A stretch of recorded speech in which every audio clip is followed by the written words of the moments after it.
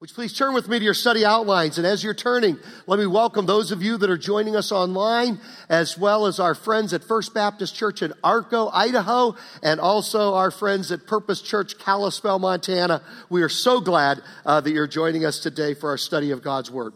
Last Sunday, Pastor Eric preached on being married, and it is a tremendous message. I listened to it this past week, got so much out of it. It challenged me to reconnect with my wife, Kimberly, to be a better husband, to be more all in my marriage. A great challenge. I encourage you to go on our website and go online and get a hold of that message. Last Sunday, Pastor Eric did a great job. And we have other marriage resources. We've got a great biblical marriage enrichment class, a marriage enrichment class that meets at all 3 hours. Identical class. They're using some Stephen Furtick and his wife material that he's just a tremendous pastor from North Carolina. And that marriage enrichment class is all 3 hours, as well as you'll see about our marriage mentoring that is there in your bulletin, in your program. You'll see information about that. And so Pastor Eric did just a great job of talking about being married. This morning, I want to talk about being single. In 2014, just 4 years ago, for the first time in American history, there are more American single adults than married adults. 50.2%, I'm sure now, 4 years later, given the trend that it's even more than that. And so for the first time in American history, there are more single adults in America than there are married adults. And it's just crazy that we don't talk more about this in the church. Christina Cleveland is a professor at Duke Divinity School. And she says that in her study, in her survey, she found for every one Christian book on being single, there are 298 Christian books on being married. That's almost a 300-to-1 ratio. And yet 50% of Christ's followers in our nation are single. 50% are married, 50% are single adults. Despite the fact that it's 50-50, despite the fact that Christianity was started by a single Christian guy, okay? A single guy. Started it all, Jesus.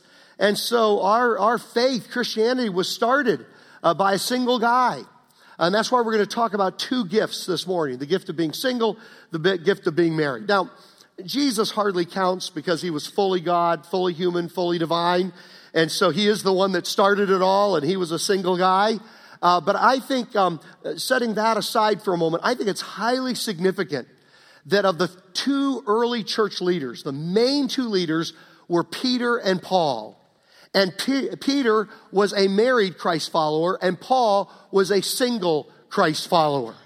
And I think it was almost God telling us right off the bat, because the two major leaders in the church, Peter and Paul, one a single adult, one a married adult, he was telling us that for the last 2,000 years, half of Christ's followers would be single and half of Christ's followers would be married. And so there should be a balance within the ministry of the church and a balance in emphasis. 1 Corinthians chapter 7, verse 7 is kind of a theme verse for us here. Moving down to verse 7, I wish that all of you, this is Paul writing, were as I am, but each of you has your own gift from God. One has this gift, another has that. So some have the gift, 50% of Christ followers in our country have the gift of being single, 50% have the gift of being married. I want to talk about the gift of being single, and I want to talk to two groups here today. And I believe that just like the choir, I love that song where they're singing, Speak, Lord, speak, Lord. We come here with the anticipation. God invited you here. You're not here by accident. You didn't get up this morning on a gorgeous Southern California, beautiful day, and come here by accident. You came because you desired to be here to worship God and to hear a word from God. And so we're all praying, speak, Lord.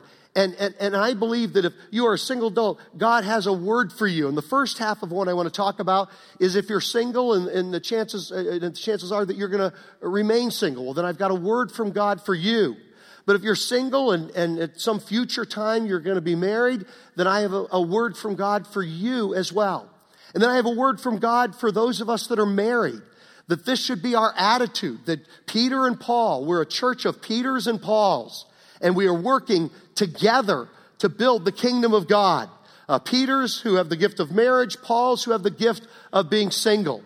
And so just like last week, singles heard a word from God, even as Pastor Eric was speaking to those that are already married, then today God has a word to those that are married within the church so that we have a common message, a together message with regard to both of these gifts that God has given to us.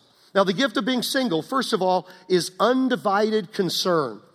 Picking it up with verse 25, again in chapter 7. And I encourage you, before you go to bed tonight, read all of 1 Corinthians chapter 7. It's just a great, in-depth, balanced view of these two gifts that God has given to us. Verse 25, now about virgins, I have no command from the Lord, but I give a judgment as one who by the Lord's mercy is trustworthy. Because of the present crisis, there was persecution going on in the church at this time, I think that it is good for a man to remain as he is. Are you pledged to a woman? Do not seek to be released. Are you free from such a commitment? Do not look for a wife. But if you do marry, you have not sinned. And if a virgin marries, she has not sinned. But those who marry will face many troubles in this life. He said he doesn't mean with each other so much. Oh man, I didn't get a laughter at the 8:30 service on that one. Yeah. Okay, maybe we're going back to marriage next week, But he's just saying, when there's trouble, when there's persecution in the church, to have multiple responsibilities and not just being able to be concerned with yourself within that and undivided concern, it leads to problems. And so he said, those who marry will face many trouble. I never saw it that way until you guys just said. And I want to spare you this. All right. And by the way, Paul is single who's writing this, so he's speaking in favor of it. What I mean, brothers and sisters, is that the time is short. From now on, those who have wives should live as those that do not. Now, what he means by that is, don't make marriage an idol. And if we're single, we can make getting married an idol. And if we're married, we can make marriage an idol, putting it in front of God. What I mean, brothers, those who mourn, where am I? Those who mourn as if they did not. Those who are happy as if they were not. Those who buy something as if it were not theirs to keep. Those who use the things of the world as if not engrossed in them. For this world in its present form is passing away. He says everything should be about eternity. And he's saying that if you are single, you have undivided concern about eternal things. He goes on to say in the next verse 32, I would like you to be free from concern. An unmarried man is concerned about the Lord's affairs, how he can please the Lord. But a married man is concerned about the affairs of this world, how he can please his wife. And his interests are divided. An unmarried woman or virgin is concerned about the Lord's affairs. Her aim is to be devoted to the Lord in both body and spirit. But a married woman is concerned about the affairs of this world, how she can please her husband. And so Paul is saying that if you are single, you are able to have an undivided concern, living just for eternity, living for the things of God, undivided concerned for how your life will have an impact for all of eternity. David Quaid writes, a few singles quickly mention the blessings and opportunities that singleness brings. I think the fact that singleness can be an advantage is hardly ever addressed in the church, said one friend. Some of us singles may actually want to be single if that means more leverage for the gospel. Whether it's overseas missions, serving the church, or more time for evangelism, singleness offers a lot of advantages that married people don't have. Don't waste this time. You can be undivided in your concern for things that matter for eternity. And then the second one is undivided devotion. It says in verse 35, I'm saying this for your own good, not to restrict you, but that you may live in a right way in undivided devotion to the Lord. Undivided devotion to the Lord. Tony Reinke writes, marriage is a beautiful gift, but it also comes packaged with routines and obligations, certain domestic distractions, demanding much attention. In embracing the blessings of marriage, spouses also willingly accept the distractions of the married life and relinquish what Paul sees as the undistracted life, the gift of singleness. Now, Paul goes so far as to talk about greater happiness. Now, he was a single guy, so he was advocating, saying, this really works great for me, and I think it will work great for you. Verses 39 and 40. He goes on to say, a woman is not bound to her husband as long as he lives, But if her husband dies, she is free to marry anyone she wishes, but he must belong to the Lord. We're going to come back to that in just a minute. In my judgment, she is happier if she stays as she is, and I think that I too have the Spirit of God. For the remainder of our time, let's talk about if you're single, but how do you go about pursuing in a godly way, possibly being married at some point in the future, the gift of being married.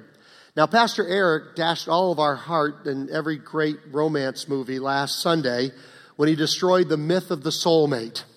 And he said that every high schooler gets their heart broken when he stands up and tells them there is no soulmate out there. And here's the danger of the myth of the soulmate, is because if you get married to somebody and then you run into troubles that we were just laughing about, it's not perfect, you're running into some difficulties, all of a sudden Satan will whisper in your ear, oh, you know what the problem is? You missed your soulmate. You made a mistake. This is not the right person. Your soulmate is out there. Now you have one out of 3.5 billion people potential on the planet. There's one soulmate out there. And so as soon as you run into trouble in your marriage, people begin to think, and there's a common thing. Oh, I missed my soulmate. So let's dump this relationship and let's continue the pursuit of the soulmate. So the better question than how to find my soulmate is how do you find a person suitable for you to marry, that God would be pleased with for you to marry. And so I want us to look at the story of Isaac and Rebekah. And again, like 1 Corinthians chapter 7, before you go to bed tonight, read this entire chapter. It's a great story. And read 1 Corinthians chapter 7 from the New Testament and read Genesis 24, the entire story from the Old Testament. Here are some 4 biblical principles I want to share with you. First of all, commit to finding a fellow Christ follower. Like Paul had said, that person has to be in the Lord. We begin our story with verse 1. Abraham was now very old, and the Lord had blessed him in every way.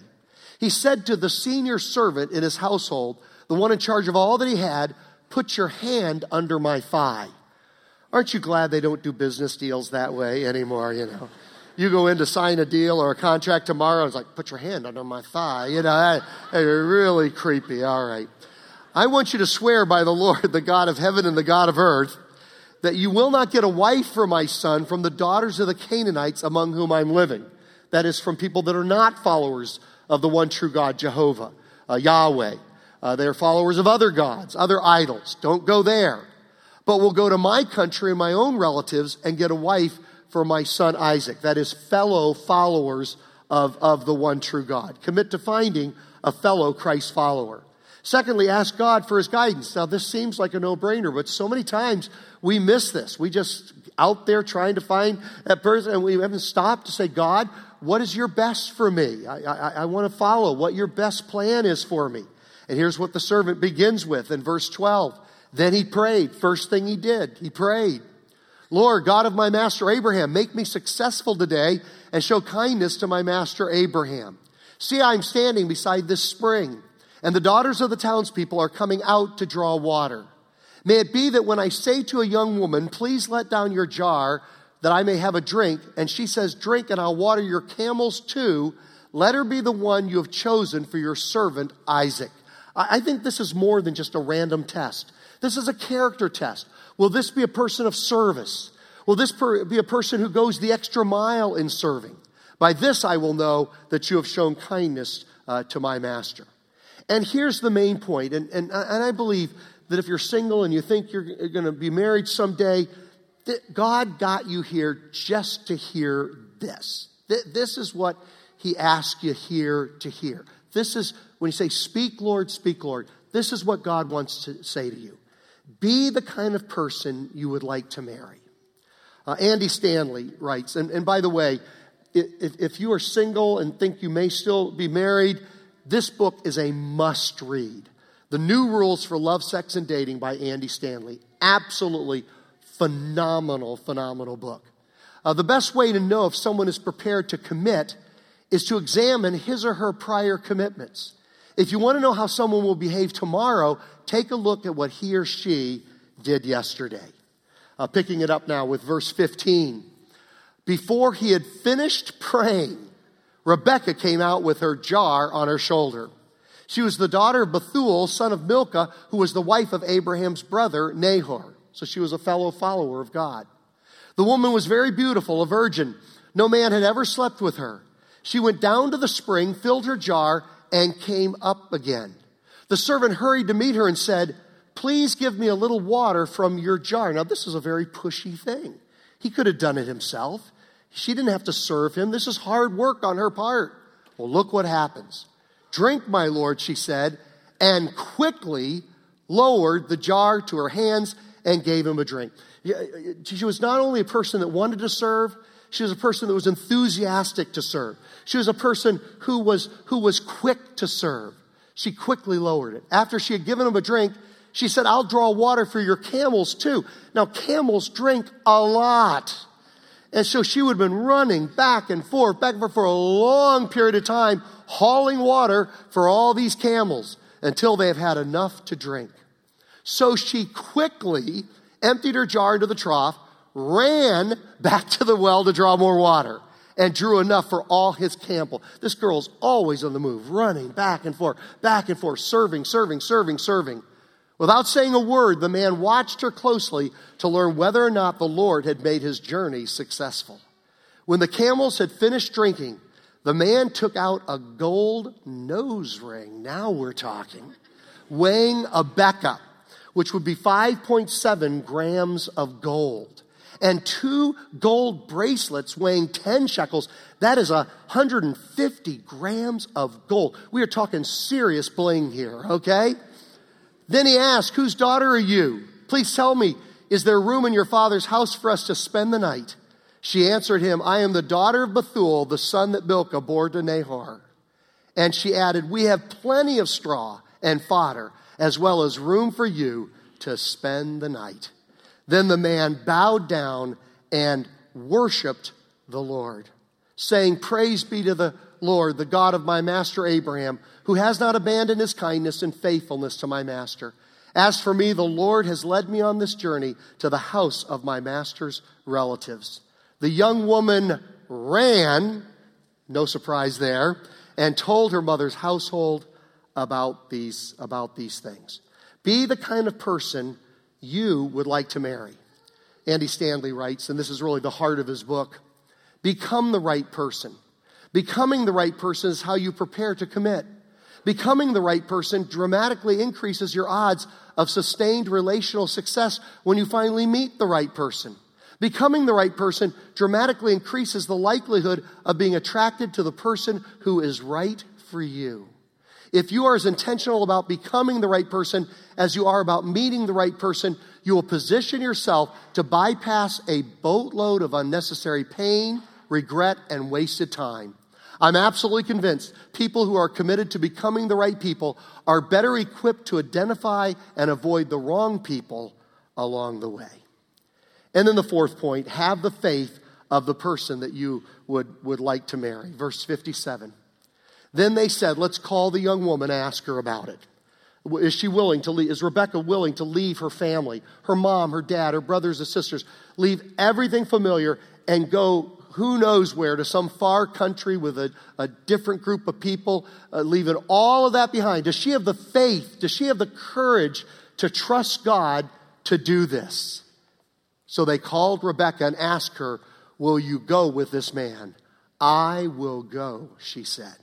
So they sent their sister Rebecca on her way, along with her nurse and Abraham's servant and his men. And they blessed Rebecca and said to her, "Our sister, may you increase to thousands upon thousands." Jesus came through this story. That means the blessing has gone on to billions upon billions of us sitting here today. "May your offspring possess the cities of their enemies." Then Rebekah and her attendants got ready and mounted the camels and went back with the man. So the servant took Rebekah and left. Now Isaac had come from Beer Lahai Roi, for he was living in the Negev. He went out to the field one evening to meditate. And as he looked up, he saw camels approaching. Rebekah also looked up and saw Isaac. She got down from her camel. Let's hold that just for a minute, because in the old King James translation is the first mention of cigarettes in the Bible. It literally says, Rebecca lit off her camel. And so stupid. I'm so sorry. I'm so sorry. And asked the servant, "Who is that man in the field coming to meet us?" He is my master, the servant answered. So she took her veil and covered herself. Then the servant told Isaac all he had done. Isaac brought her into the tent of his mother Sarah, and he married Rebekah. So she became his wife, and he loved her. And Isaac was comforted after his mother's death. And that's the end.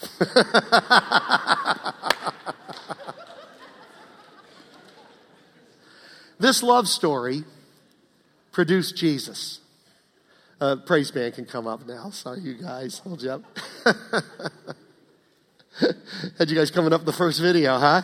We didn't talk about that in Q Sheet meeting, did we? He comes up and I'm like, what are you doing here? Get out of here. The end. Out of this love story came Christ. Out of this love story came Jesus. And that's why we're here today. And everybody here is welcome to share the Lord's Supper. You just need to know that you've made a decision to open up your heart to receive him, to follow him. You're part of that prophecy that they prayed over Rebekah. May your offspring produce the thousands upon thousands. It went from thousands upon thousands to millions upon millions to now billions upon billions, the greatest movement in all of world history. You're part of that. You're in that story. You're here as a result of the blessing on Rebekah and Isaac's marriage that produced Christ eventually. But you need to open up your heart and receive him as your Lord and Savior. You say, Glenn, I'm not sure if I've done that, or if I'd like to do that today, how would I go about doing it? Right there in front of you in the book rack is a resource card that looks like this. It talks about the 3 steps to following Christ, and then there's a little suggested prayer. And if you've ever prayed that prayer or something like it in the past, or you could pray it today, you could pray that prayer today and be part of that story that I just read. You could be the fulfillment of prophecy that 2,000 years later, 4,000 years later, from that prophecy, on the other side of the world in Southern California, you open up yourself to Christ to become a part of God's story. And if you have done that in the past, or if you'd like to do it today, you are welcome to show that, to honor him outwardly by sharing the Lord's Supper right now. So let's take just a moment and prepare our hearts to receive the Lord's Supper.